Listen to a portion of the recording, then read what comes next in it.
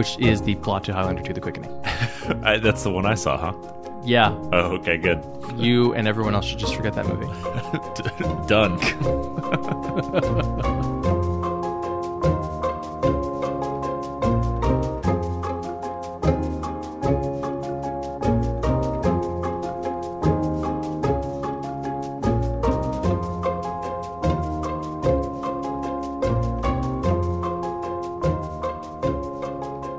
Live for the Mundangerous DeLorean in New York City, I'm your host Shane. And I'm your host, Ishan. And welcome to episode 160 of Total Party Thrill, a podcast for game masters and players where we discuss our campaigns in order to inspire yours. In this episode, we're discussing the ins, the outs, the whens, and the hows of time travel.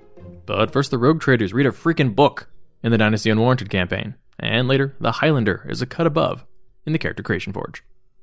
So first off, here is a message from a fellow DSPN podcast, the Venture Maidens, who we've hung out with, I guess, twice now at Gen Con. So they're pretty cool.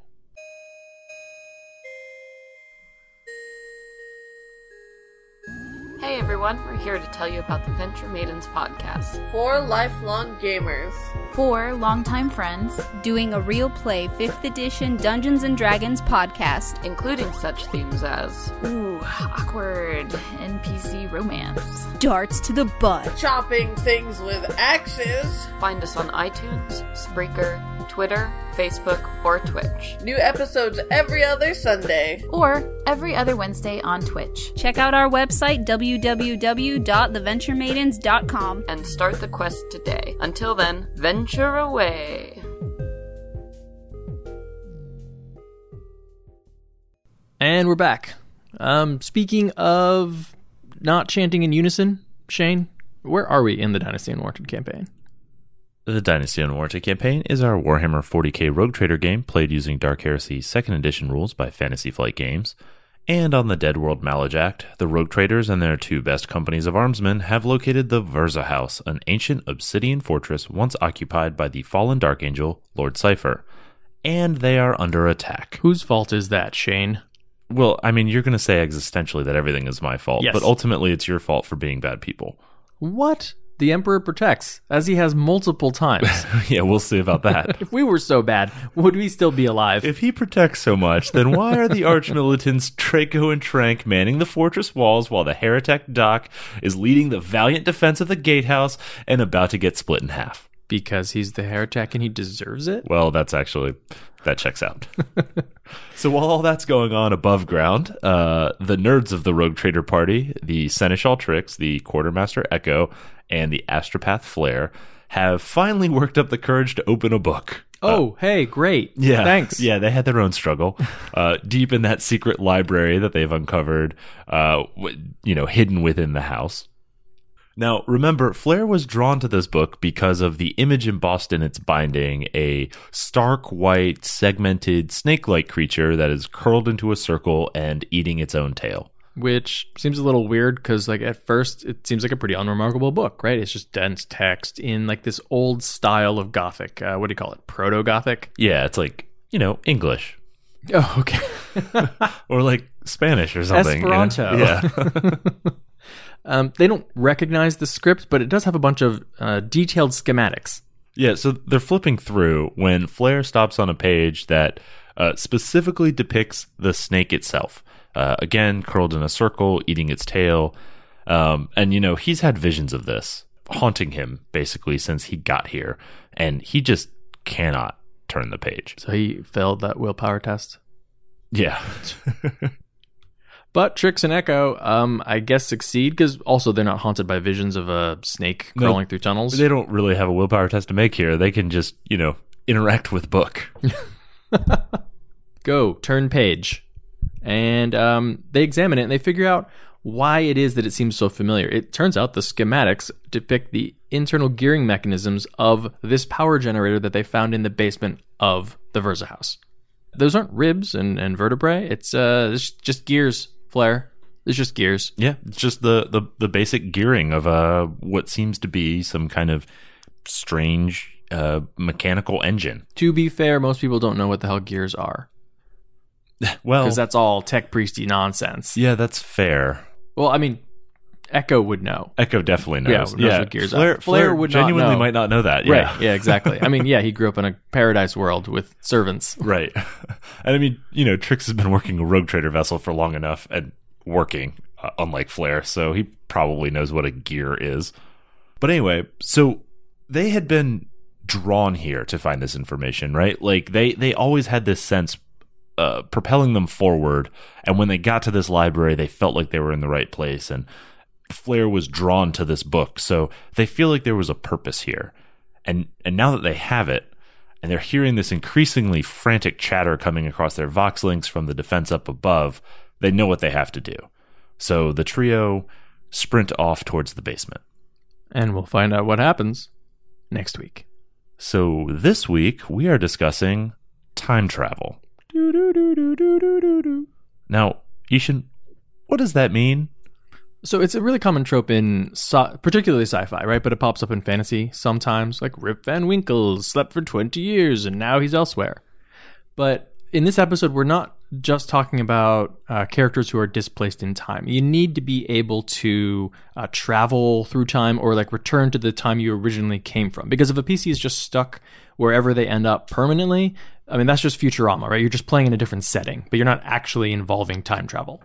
That specifically means that most of the adventures that you're running with time travel are going to take place or have to do with what happened in the past. Because if you're going to the future and having an adventure and then just coming back, it basically just gets rewritten. So like none of it really matters. So who cares? Again, it's just a different setting. Yeah, joke's on you. I time travel every day.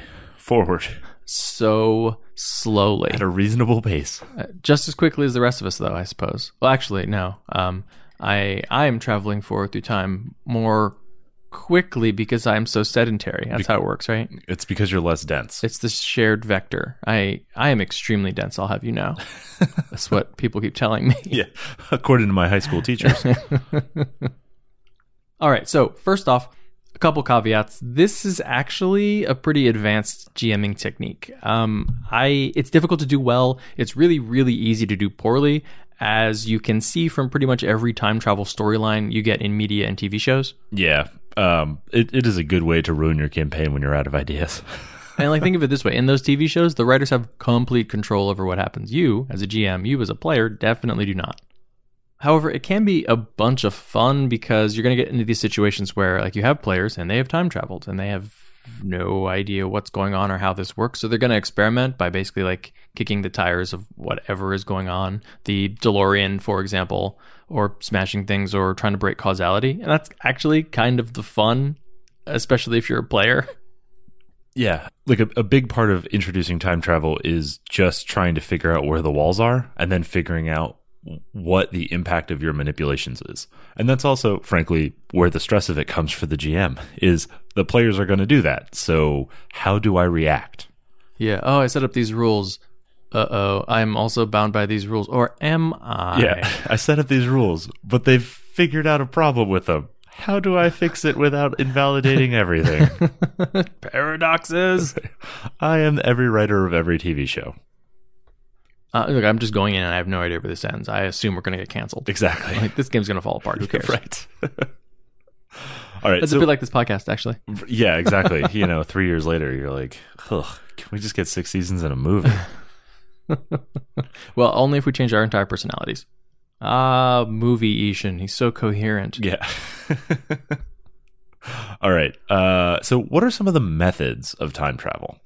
There's a bunch of different ones, but each kind of time travel, like whatever you decide to use in your game or whatever has sort of been foisted upon you as a player, needs to be handled in a different kind of way. And I think that the two main distinctions would be, is time mutable or non-mutable? So PCs have time traveled. Is there anything that they can do to change the timeline as they know it? So Morning Glory, for example, was non-mutable. If you've listened to the recap of that, the party went back in time to right before the day of mourning, and they didn't know this, but everything was going to play out the way that it had already played out and that history said it played out. Yeah, which meant that no matter what we did, the day of mourning was going to happen. Right, and it was going to happen at the exact same time that it did happen. Right, which I think we kind of caught wind of and then tried to punt responsibility on. We're like, oh, wait, this is going to happen. Can we pin this on someone else? Right. I mean, I think you kind of figured out, oh, this is going to be our fault, isn't it? Oh, okay. Wait, can we avoid that? It doesn't have to be our fault, right? It just has to happen. Can it be someone else's fault? I finished the acceptance stage of my grieving, and I've moved on to shifting the blame. Yeah. Spoiler, no, you can't. I will say this is probably what I would call like the second most complicated time travel scenario. It's also really one of my favorites. I call it Same as It Ever Was, right? So Morning Glory used it.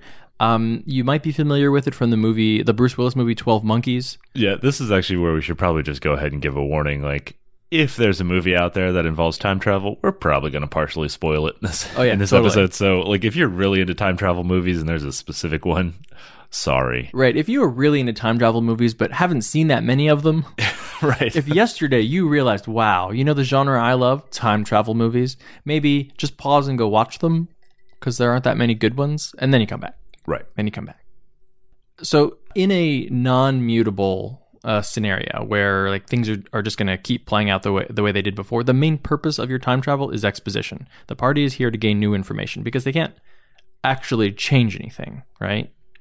They can, however, learn new things about the context of what happened. It might be that they know that a particular person died, but now they know why that person died, or who killed that person. Yep. The other thing that PCs can learn here is not what happened. They might be correct in their facts, but they might have some sort of secondary proof that they're looking for that they can then carry forward in order to establish that, right? So, like, I know a secret that only somebody who would also have the knowledge of what happened could possibly know. So I will prove to you that I know this. Yeah, I really like this in like a game set in like the real world. Sort of like historical games. I mean, the most common trope probably is like, we're going back in time into World War II and we're going to like fuck up some Nazis. Like, history says here's how these things played out. But there's a whole bunch of stuff that could have like happened behind the scenes that nobody knows how it played out, right? Nobody really knows exactly what happened in Hitler's bunker. Maybe the party was there. Mm-hmm. But yes, it really does help to send your PCs back to some sort of like legendary event that, you know, is like shrouded in myth and happened so long ago that all we really have is legends about it, or a really chaotic event. War, of course, is great. So there is one challenge with this.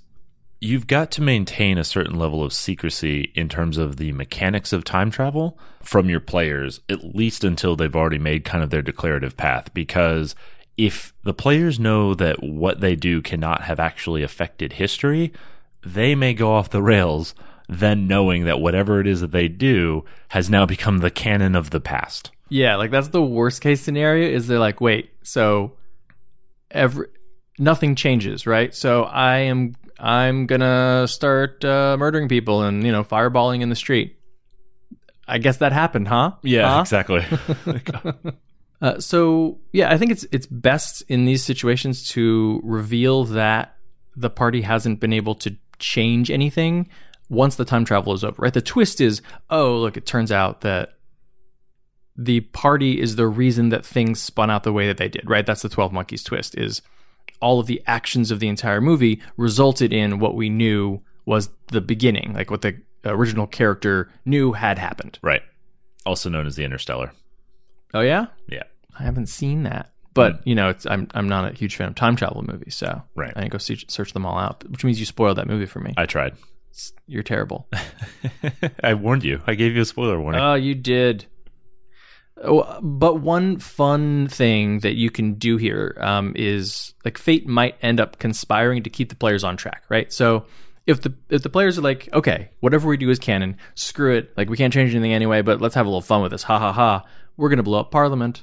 Well, history says that Guy Fawkes did not succeed in blowing up Parliament, which means that even if unlikely events happen to keep Parliament from exploding, if like the fuse goes out for some reason, or like suddenly the police kick in the door and like capture the party, no one can cry foul and say, oh, what is the likelihood of that happening? Like the Deus Ex Machina can happen because it did happen, because Parliament didn't explode. Something must have happened, right? Like if you look back through history, there are all kinds of unlikely events that occurred, but they only seem unlikely if you don't know that they definitely occurred. Yeah, like the assassination of Franz Ferdinand. Right, what are the chances that they would turn down that street and stop right there? Stop for a sandwich. Nil.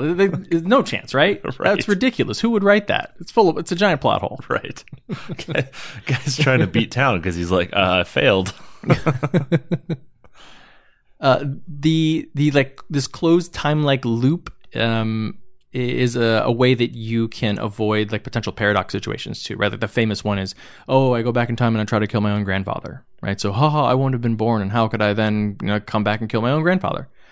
Well, maybe you tried to kill your grandfather. History says he was not killed because he had you, right? Mm-hmm. So I guess you didn't kill him. You winged him. Right. That's why he limped all those years ago. That's why you recall him limping. Why did you shoot him? Well, you're a terrible person. That's why he hated you. You got crappy presents. Like, I know you. You shot me. You suck. So a benefit of this type of time travel is that it gives you lots of space that's sort of like unseen at the margins for the characters to fill in for themselves, right? So they know what the large actions of the plot were, but they don't know all of the details. So they can go and actually create those details as their characters rather than just kind of scrawling them out as narrative or backstory or whatever. Yeah, and it's a nice sort of farming ground for a GM. Like the players will do actions, and then those can all have consequences later on once they return to the present, even ones that they may not necessarily understand until much later. Like, for example, maybe your player did succeed in killing their own grandfather. Well, since they still exist, that must mean that person was in fact not their grandfather.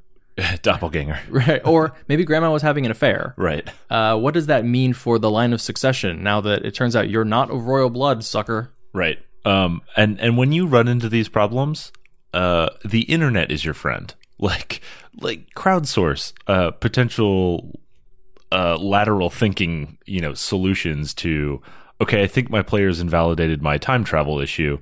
How do I fix that?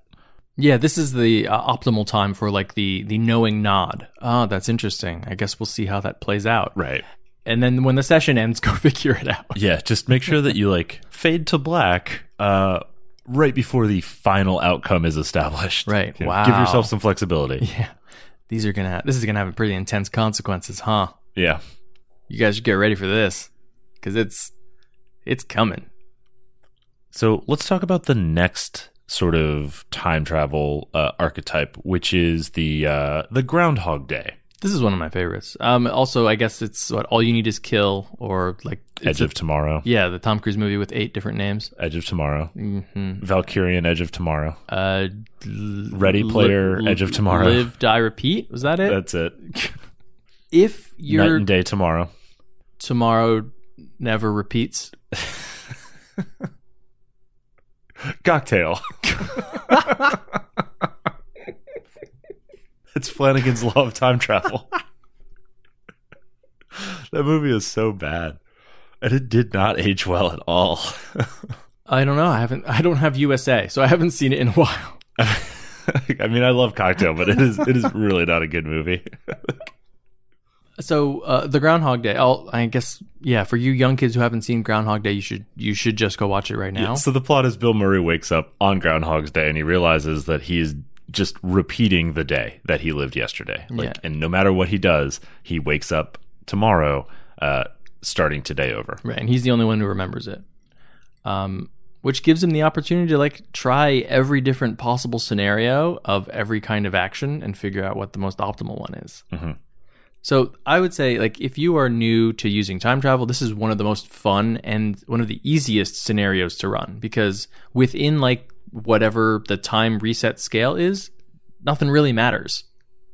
Like, it can't get screwed up. If they want to be murder hobos and like start killing everyone in the village, that's totally fine. Like, everyone will be fine tomorrow. It's also a good opportunity for players to be able to experiment to figure out exactly what the parameters are, right? Like, Bill Murray slowly like realizes that if he dies, the day resets. So he doesn't need to be careful. All that does is like start his day over. Eventually he starts like killing himself just for fun. Right. It no longer looks both ways before crossing the street. Yeah. And then eventually like he just knows when the cars are going to be there. Right. Yeah, and another important piece of this is that the set of circumstances that are required to end this loop are not known to the characters. So like Bill Murray doesn't know what it is that he needs to do to end this Groundhog Day loop. Like Tom Cruise and Emily Blunt, yeah, don't know like what they need to accomplish in order to, like, the exact set of events that they need to perform in order to end their loop. Right. They do know that like each time they get further along in revealing whatever it is that is happening during this day, right? So they're still motivated to get somewhere. And with players, it's sort of the same thing. Like, oh, we want to know what happens next. What's behind that next door? Oh, let's get back to that door and this time we'll dodge the trap because we know it's there. Right. So I think that depends on the play style of your party. You can do this because it's an RPG by using like the same die rolls like every time you go through a step, right? So like you search for traps, you roll save to avoid the damage from that trap, you move into the room and you fight the orcs. Yeah, like okay, the orc charges. The orc always charges. The orc rolls to hit AC 18 like it does every single time, and deals 15 points of damage. It doesn't matter which PC walks in first, right? So like if the rogue gets hit because their AC is 16, next time send in the paladin first, and the 18 misses. Great, they don't take any damage. Like it's a nice bit of rewarding player knowledge, although it is a lot of paperwork. The alternative is to treat it like a decision tree, right? So when the characters make a meaningful decision, like that they want to continue, they are able to perfectly replicate those circumstances in order to recreate that tree up to that point. So, you know, like I went and got breakfast at the diner, and then I walked across the street and sent some mail, and then I came back home. Cool, what did you do when you get home? That's now the operative area that we're going to work. Yeah, exactly. Like the 19th time that they're fighting the same orc in the hallway, like, okay, let's not worry about what the attack rolls are. Like, okay, we defeat the orc, right? Actually, we probably defeat the orc perfectly, right? You know, because we know exactly where he's going to hit and who he's going to attack and exactly what his rolls are going to be. So let's just make sure we never take any damage. You do want to play up the tension between getting out of the loop and then having the players get everything that they want, right? So maybe near the end or near the end of the session or that arc, they do discover like what it is that will get them out of the loop. Maybe it's killing the enemy or like getting through a certain door or taking a certain potion or whatever. What if one of them has died on the way on this particular iteration? Do they reset? Do they voluntarily reset, try it all again, try to get essentially a perfect score? Or do they say, you know what, we may not have another chance to get out of here? Or what if fate has conspired that one of them must die in the loop? Oh, that's how they get out. Requirement. Yeah, they can finish him, but if they all live, the loop isn't over. You're a terrible person. That's tough. Tough sell. It depends on which one of us it is. Cut off a hand. Go. All right. So the next situation is the Back to the Future, which is, you break it, you buy it. Yeah, the past has been changed somehow. Usually you kind of skip straight to it. You don't necessarily even play through how the past got changed. The party needs to fix it. This is like the Ray Bradbury story, A Sound of Thunder. It's where it ends. You just sort of pick up play there. Like, the world is terrible now. We have to figure out what happened, and we've got to make it what it was before. Yeah, so when you do this, like the intent is to go back in time and change things. So you want to make sure that the party has set some goals for what it is they're going to do, because they're going to have a lot of leeway. And frankly, you can butterfly effect anything that you want. So like you need to make sure that they are focused on a target.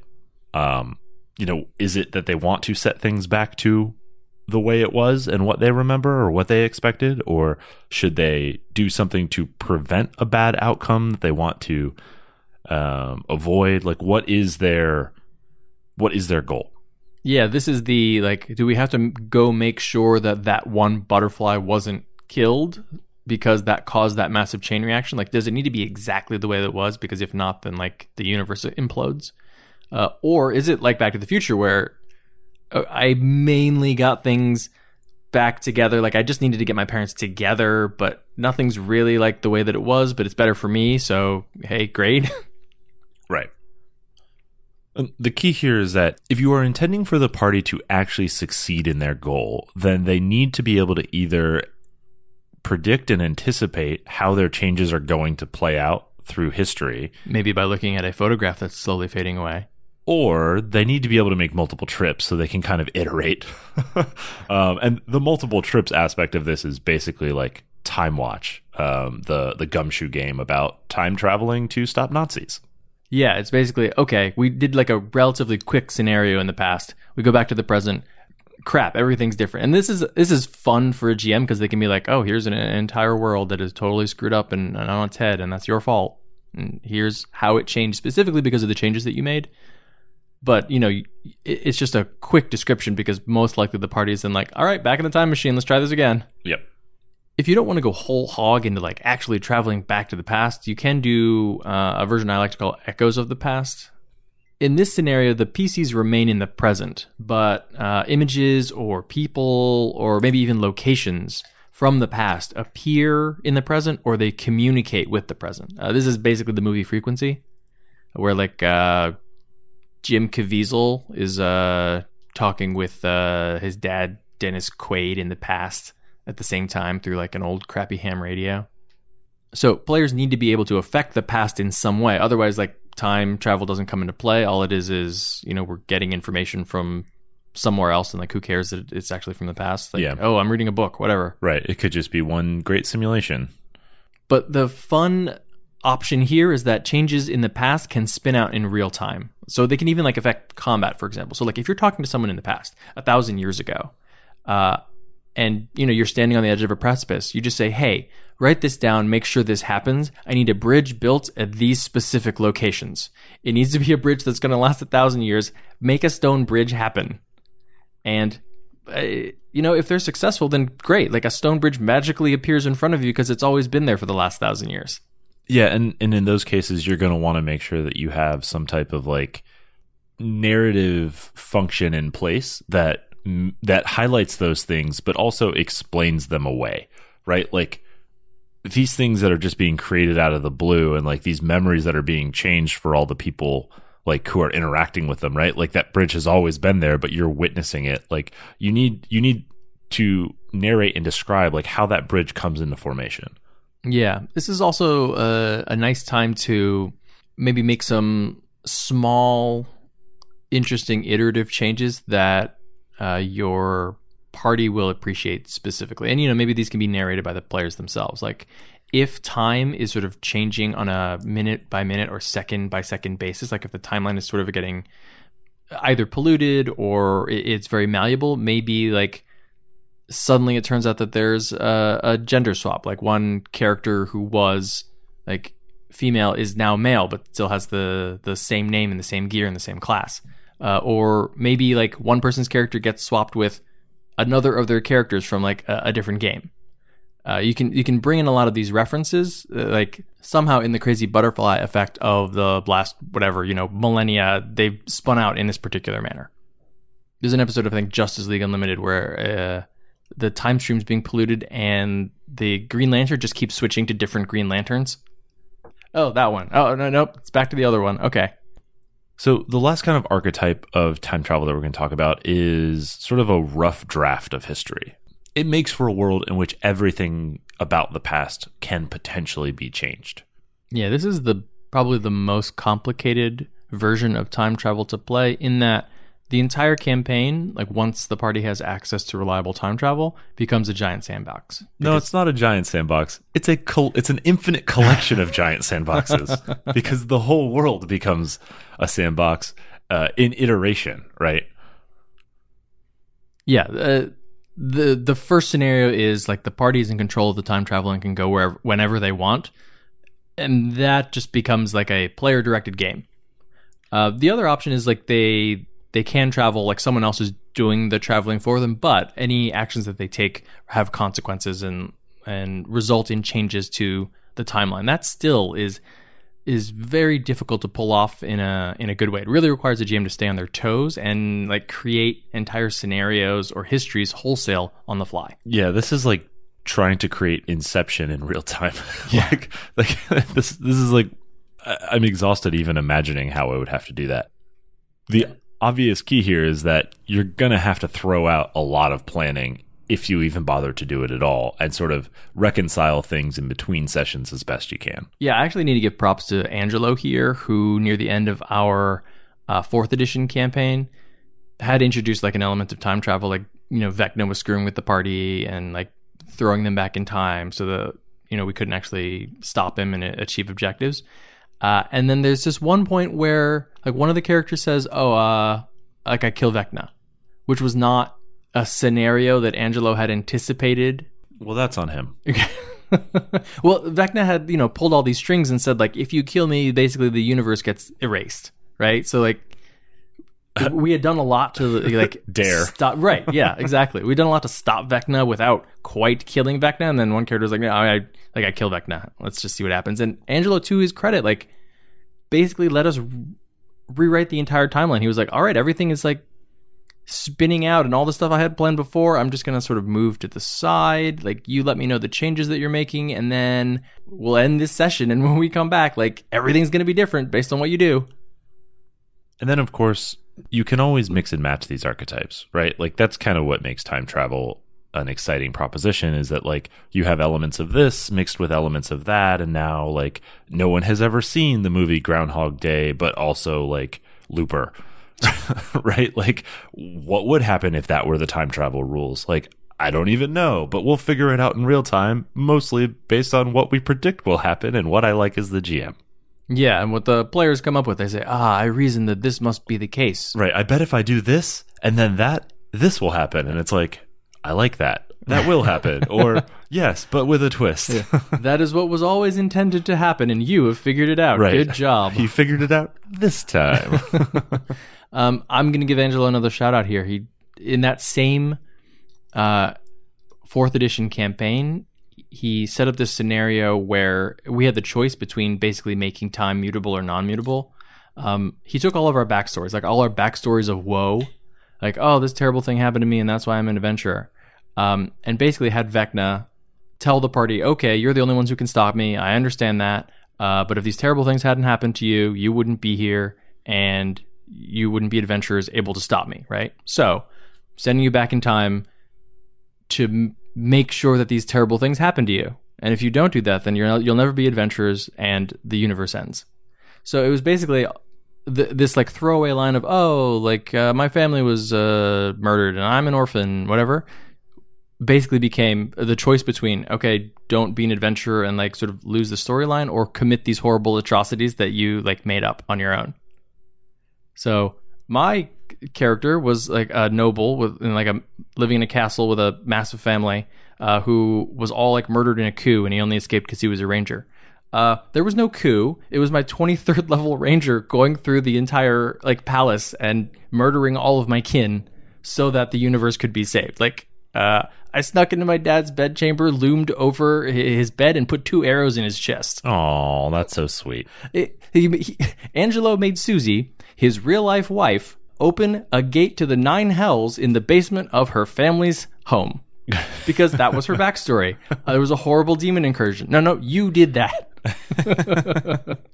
Well, then I think it's safe to say that both Angelo and Susie are monsters. Oh. Susie for her game at Thrillicon, and Angelo for everything else. But we all learned something about ourselves. That's why we role play, right? Well, speaking of consequences, the consequences of time travel are sort of where the excitement comes from, right? So it's important that each big decisions that players make have some effect on the timeline. If they destroy a building or kill a person, then that person or thing doesn't exist in the future, and so neither does anything that required it, or anything that knew it, or anything that depended upon it. Yeah, and this even goes for like the non-mutable situations. Even if nothing can change, remember that like the characters don't all have perfect knowledge of what happened in the past. So they take actions. Those will still have consequences in the future that they just may not have foreseen. I also really like that little decisions, like little throwaway decisions that they thought didn't really mean much or didn't even think about when they were doing, also have consequences. Random person that they like bought something from in the market remembers them, or something like that. You also need to make sure that it is apparent how the party or the normal timeline in the present is benefiting from saving the past. like above and beyond simply maintaining the status quo. So, if they're doing all of this work to sort of get back to where we were before, then it feels like there's no progress being made. So it's a lot more fun if the process can be more dynamic, right? Is the final battle occurring actually in the present, and the party has gained information or an opportunity to set up some things in the past? What if the party has access to the site where they know the final battle is going to take place, but they were there 100 years before? Like, what kind of preparations could they make? What kind of scouting could they do? What could they place there that they could use later? It's a little Chrono Trigger. Yeah, I love the idea of like you set up wards and like arcane runes and like stones of power or like secret artifacts, and Right. it's like we're gonna battle on a weapons cache. Yeah, exactly. I hid my sword there. Right. Figured I might need this in 100 years. Yeah, we got that little magical creature that takes 800 years to fully develop into an armored, terrifying beast. Yep. The birth of the Tarrasque. You made that. Right. Yep. Yeah, I did. I stuck it in a bag of holding with a bottle of air and like a tree of good berries. No wonder it's so angry. So there will also be consequences on your relationships with NPCs and also within the party. But people that are important to you might now be dead. Family lines or legends might remain or might also suffer. Things like the names of locations or different customs could have changed. Eastwood Ravine, right? Yeah. Even like deities and belief systems could change because of the intervention of the PCs. Yeah, I like the idea of a particularly devout PC accidentally having started some sort of cult of themselves. Just because accidentally. Depends on if you're Lou or not. Or you're your characters from the prologue of Dynasty Unwarranted, creating assassins cults. I like the idea that essentially the two groups are competing for worshippers, right? That the church that they belong to and that they believe in, their actual deity, and then whatever it is named after them. Right. Whoops. Yep. It was not my intention. I was just trying to be a nice person and save those villagers 600 years ago. That's what Tira did, actually. She's a time traveler. I mean, she wasn't trying to start a church. That's basically the Church of the Silver Flame. Like, it's not like she worshipped the Silver Flame before she became it. No, yeah, she worshipped Dol Ara. Right. Yeah, she was a paladin of like justice, and she's like, I'm just trying to kill an overlord, not trying to start a church. Just doing my thing. Whoops. So, what are some of the pitfalls of time travel? The most obvious one, I think, of course, is paradox. Yeah, like there's something that we know that happened because we just did it, but it couldn't have happened because we know our history, or vice versa. So this is a good opportunity to retcon here. Hey, it turns out that that did actually happen. The history books were wrong, and somehow it got covered up. Like the Catholic Church swept in and basically made sure that nobody knew about anything that you did here. There was a big purge later. Congratulations. Yeah, and that's how the Men in Black got created. You can also mislead. No one has perfect information. So it's relatively simple to come up with a way where the information that the party thought they had was not true, or vice versa. I mean, yeah, the situation where it turns out that like your parent was illegitimate. Whoops. Or, did you even see what you thought you saw originally? Because now you're seeing things from a different angle, or from literally like the other side of the village square, where like you have a longer view and have more of the context of the event. Yeah, one of the things that I really like about Time Watch is the way that it handles these paradoxes. It tends to keep the decisions you make pretty linear. Like the game itself kind of encourages you to like, cool, so if you need to stop this person from doing something, like, yeah, you can go back and like, you don't have to kill their parents. You can just prevent them from getting married, and like everything will just kind of work itself out conveniently. But if you start doing things that are too extreme, it has like basically like a paradox mechanic that is like a damage track. And as that gets too high, then you start to like lose predictability of the time stream. So it kind of abstracts all those little paradoxes out into a mechanic so that the GM isn't constantly like stressed by having to sort all of these like micro paradoxes out. Oh, interesting. So the time stream like kind of repairs itself. It has like an HP track essentially. I mean, narratively, it repairs itself. Like you kind of hand wave all those things of like, yeah, of course, like that's all within the realm of what you guys could clean up afterwards, or like what other time agents can clean up afterwards. Like, don't worry about those things. But if you do super big things, right, like it's fundamentally about fighting Nazis in the time stream, right? So like you can't go and kill Hitler, because then you wouldn't have a game. So like that's too big of a paradox. The time stream couldn't handle that. So you have to like just battle the agents instead. Yeah, you just played a game of that, yeah? Yeah, we did it on DSPN Presents, the live stream from Don't Split the Podcast Network. And there is talk of getting back together to continue it. So I guess it went well.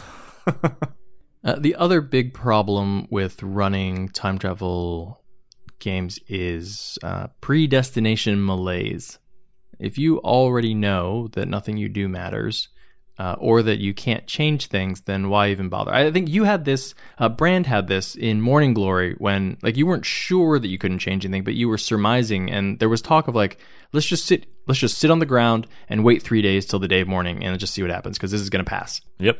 That was Brand's way of not being responsible for it. I can't have caused it. Oh yeah, you caused it by omission. Right. I mean, that's basically what the party decided was like, yeah, it sure seems like we could do that, but we could try. Like it can't end up worse. Right, yeah, it can't be worse than the whole nation of Seer being destroyed. Yeah, and somehow you guys were like, oh yeah, Brand is the evil one. Like, I don't understand. I tried to not be responsible for this. I mean, it was still early. You were still relatively new to the group, so I think people were just confusing your real self with your character. Well, I had only recently become a half-elf. Oh, yeah. Through very explainable circumstances. Yeah. Yeah. Like, who doesn't walk into a portal and come out different on the other side? What do you think portals are there for? Read a freaking book. So in this circumstance, I think it's useful to make what history was be the good outcome, like the best possible scenario. You can't make it better, obviously, because you can't change time, but you can ruin it. Like, if you're going back to, like, stop Nazis, you can't, like you said, kill Hitler. You can't end the war early, right, because that didn't happen. But you can stop the Nazis from getting a nuke. Right. Because that didn't happen. And if they do get a nuke, well, then like time goes off the rails, and you know all of you are dead anyway because like you're vaporized in a mushroom cloud. Right. Game over. And like in the Morning Glory example, like yes, we did cause the day of mourning, but in the process, we stopped Raul Tolkesh, the Rage of War, from like surviving and then crushing Corvair. Right. And these weren't retcons of like what happened according to history. They were just things that weren't known about. It was, yeah, exactly. It was explaining the events leading to the day of mourning, not changing the fact that the day of mourning happened. Right. And so, you know, with the World War II scenario, the party had always stopped the Nazis from getting a nuke. Just, we didn't know about it because it was top secret. Right. So I think to wrap up the topic, you know, time travel can be a very rewarding thing to introduce into your game, and it can add that feeling of really like tying together all of the agency that the players have experienced over the course of the campaign into sort of a final satisfying like bow on top, but it is risky. Yeah, it can definitely go poorly. And so I think on both sides, GMs and players, you want to sort of go into this knowing that some things are kind of up in the air and everyone is working together to get some sort of both realistic and satisfactory conclusion. Like, maybe don't try to totally wreck the past just to see what happens, unless you're 100% sure that like everything's about to reset. Yeah, I think that's an important note, is that you want to make sure that you have a good like player group for this, because if you are dealing with a group of murder hobos, or even just a group with a murder hobo, you can really just end up shooting yourself in the foot because of that. But my foot doesn't have a bullet hole in it, Shane. I couldn't have shot myself in the foot. You got better. Also, that's not your real foot. I'm a cyborg. Well, do you hear that, Ishan? No, I don't have ears. I only have oral processors. Well, that can mean only one thing. It's time to move on to the Character Creation Forge. But before we do that, let's talk about how our listeners can get in contact with us. We do love hearing from you, even if we don't have ears. You can tweet at Shane at Mundangerous. That's M-U-N Dangerous. And you can tweet at Ishan at Evil Sans Carne. That's malice minus meat. And you can tweet at the show at TPTcast. You can also email us at totalpartythrill@gmail.com. And you can find us on the web at www.totalpartythrill.com. We're also on Facebook and Instagram at Total Party Thrill. Shane, let me ask you this. Why didn't the Terminator just pay Sarah Connor to not have kids? Because it was against his programming. Dumb. Skynet, dumb. Doesn't understand people of the 80s. They could have been like, we'll just give you some stock market numbers. Or here's this book with baseball scores. Yeah. All right, so this week in the Character Creation Forge, we're building the Highlander, who I am led to believe is a time traveler? Only in the Rip Van Winkle sense, in that they live forever and so end up time displaced. Okay. Yes, we'll take that. Sure. All right, so maybe there was some speculation out there among you what kind of Highlander we would be doing. We are, in fact, doing the Highlander from the movies and the series. Immortal weapon masters who duel to become the last one standing to win the game. So the rules of the Highlander is that they can only be killed through beheading, and they die if they take massive damage, but then revive shortly thereafter. Yeah, they've got other, kind of undefined abilities depending on which terrible sequel you're watching. Well, they're really good at adopting accents that are from faraway regions. Yes, and have nothing to do with their purported last name. Right. Sean Connery is an Egyptian? What? He's an Egyptian with a Spanish last name and Sean Connery's accent. And also lily white skin. In New York. Did he make it to New York? I don't remember. Do you know how young I was when those movies came out? I actually think I've only seen the second one. Oh, really? I saw that in theaters, though. Dear Lord, you poor thing. Yeah. Wow. Don't worry, I can't tell you anything about it. Oh, good, because it was maybe the worst movie of all time. I don't know about that. So, what's the build? It is Kensei Monk 17, Hunter Ranger 3. All right, so from Ranger, we get the standard package tracking primeval awareness. Of course, this will help you track down other immortals so you can cut their heads off. And you can do a little extra damage with that with your Hunter's Mark. You can also heal yourself with Cure Wounds. Which I guess would probably just be like regenerating, because you regenerate all wounds except getting your head cut off. Right. And then, of course, Colossus Slayer is sort of the gem of the early Ranger. Gives you extra damage to targets who have already taken damage. Yeah, and it's nice to stack that with Hunter's Mark as well, because it doesn't require a bonus action. Yep. Now, Monk might seem like a strange choice given that we're doing the Highlander, who is from Scotland. Yeah, however... But you had to get immortality, right? Immortality, and also you have to be really good with a katana, because apparently everyone only uses katanas once they've been around for like 1,000 years. Yeah, makes sense. But... bear with me. All right, so you get unarmored defense, right? Because they never wear armor. Yeah, right? they just get like leather jerkins. Yeah, or like those pirate shirts that are unlooped all the way down to like the waist. Okay. Key and extra attack, because of course you're an impressive fighter. Evasion, because sometimes they're just able to superhumanly dodge out of the way. I want to give a shout out to patient defense and step of the wind, which I think we don't talk about that much. It does a really good job of emulating a duelist, like someone who can dodge out of the way, or make sort of like superhuman leaps from like building to building or across vines and swinging things. I don't know. There were like 7 seasons of that show, so like all kinds of crazy stuff happened. Immune to disease and poison, which I believe immortals are. And well, I mean, unless those diseases or poisons cause their heads to fall off, I think they'll be safe. Terrible, terrible poisons that make your head explode off your neck. Timeless body is, of course, how we're going to get our actual immortality. Now, keep in mind that at level 14, all monks get proficiency in all saving throws. This is something that is typically overlooked, but that also includes death saving throws. Yes, which is, I think, proficiency at that is what level is what, plus 5? Yeah. So you are getting a plus 5. And you only need a 10. Yeah. There's a there's an excellent chance that if you are knocked unconscious and no one then cuts your head off, right? Because that's what happens with immortals. If you are knocked unconscious relatively soon, you are going to revive yourself with 3 successful death saving throws. Yep. So Kensei gives you some more abilities. First of all, you get your Kensei weapon, which you can then use your katana with your monk abilities. Yeah, and you can use it to agile parry by striking not with the katana, but sort of keeping it in reserve to get +2 to AC. I like that you get Way of the Brush. It's very flavorful here. I mean, when you're like 400 years old, you spend some time learning how to be like a Renaissance man or woman. You take up painting or, I guess, smithing, right? Because you gotta make your sword again and again.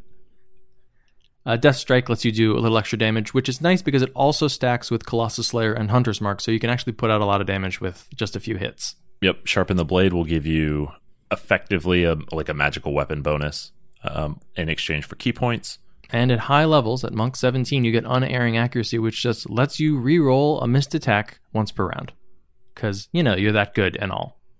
So in terms of leveling order, you've got a lot of flexibility here. I would probably start with Ranger and then take Monk to 5. And then from there, it really doesn't matter. Just take the next coolest ability you can get. Yeah, I agree. Splash Ranger, Monk 5, definitely. So Ishin, who is your Highlander? My Highlander is actually an alien from the future who was instrumental in a rebellion against the fascist overlords, who then, as punishment, was sent to Earth in the far future to take part in some ridiculous game, which is the plot to Highlander 2: The Quickening. That's the one I saw, huh? Yeah. Oh, okay, good. You and everyone else should just forget that movie. Done. Shane, who's your Highlander? So my Highlander is an assassin.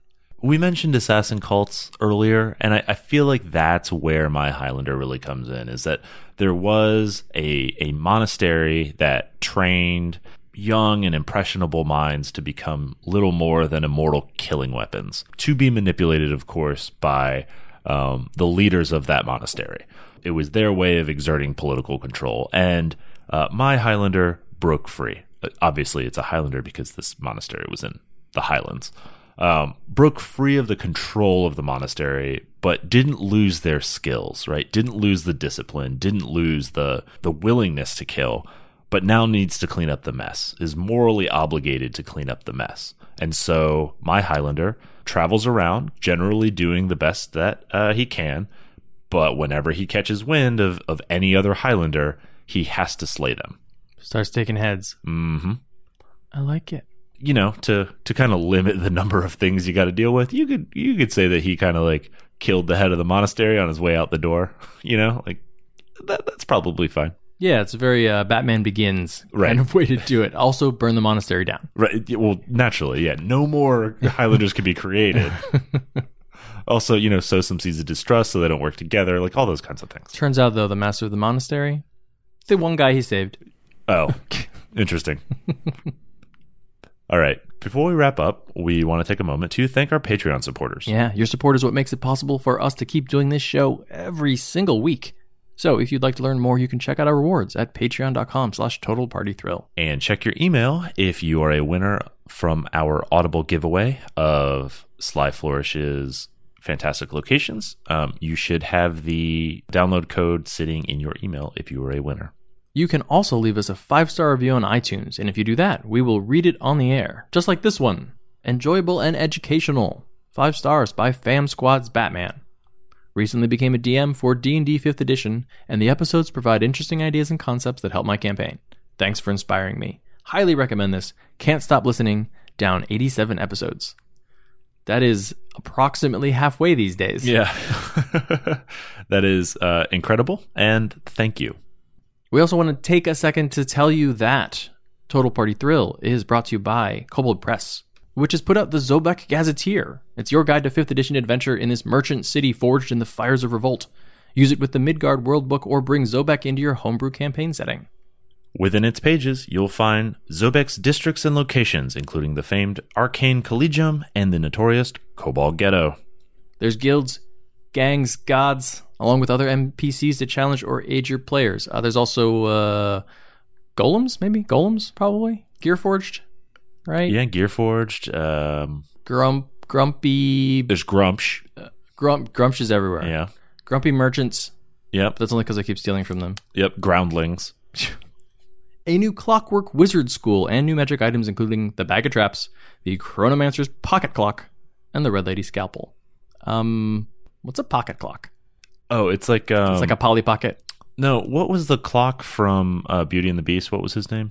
I don't know, but something French. Yeah, something French probably means clock. Yeah, it's that. You just got to have big pockets. Every clock is a pocket clock if your pockets are the right size, is what I'm saying. However, wasn't Belle like a 16th century French maiden? Would she have pockets in her petticoats? Is it 16th? I feel like they were like 18th century. I don't think that actually... late. I don't know enough about fashion to know if that actually changes. Anyway. I bet it's parabolic, right? I bet in the old days, lots of pockets and then few pockets, and now we're seeing more pockets. And therefore pocket clocks. So back to the Zobek Gazetteer, you'll also find new player character backgrounds, mounts, and racial feats for humans and Gearforged. Those humans never getting enough racial feats.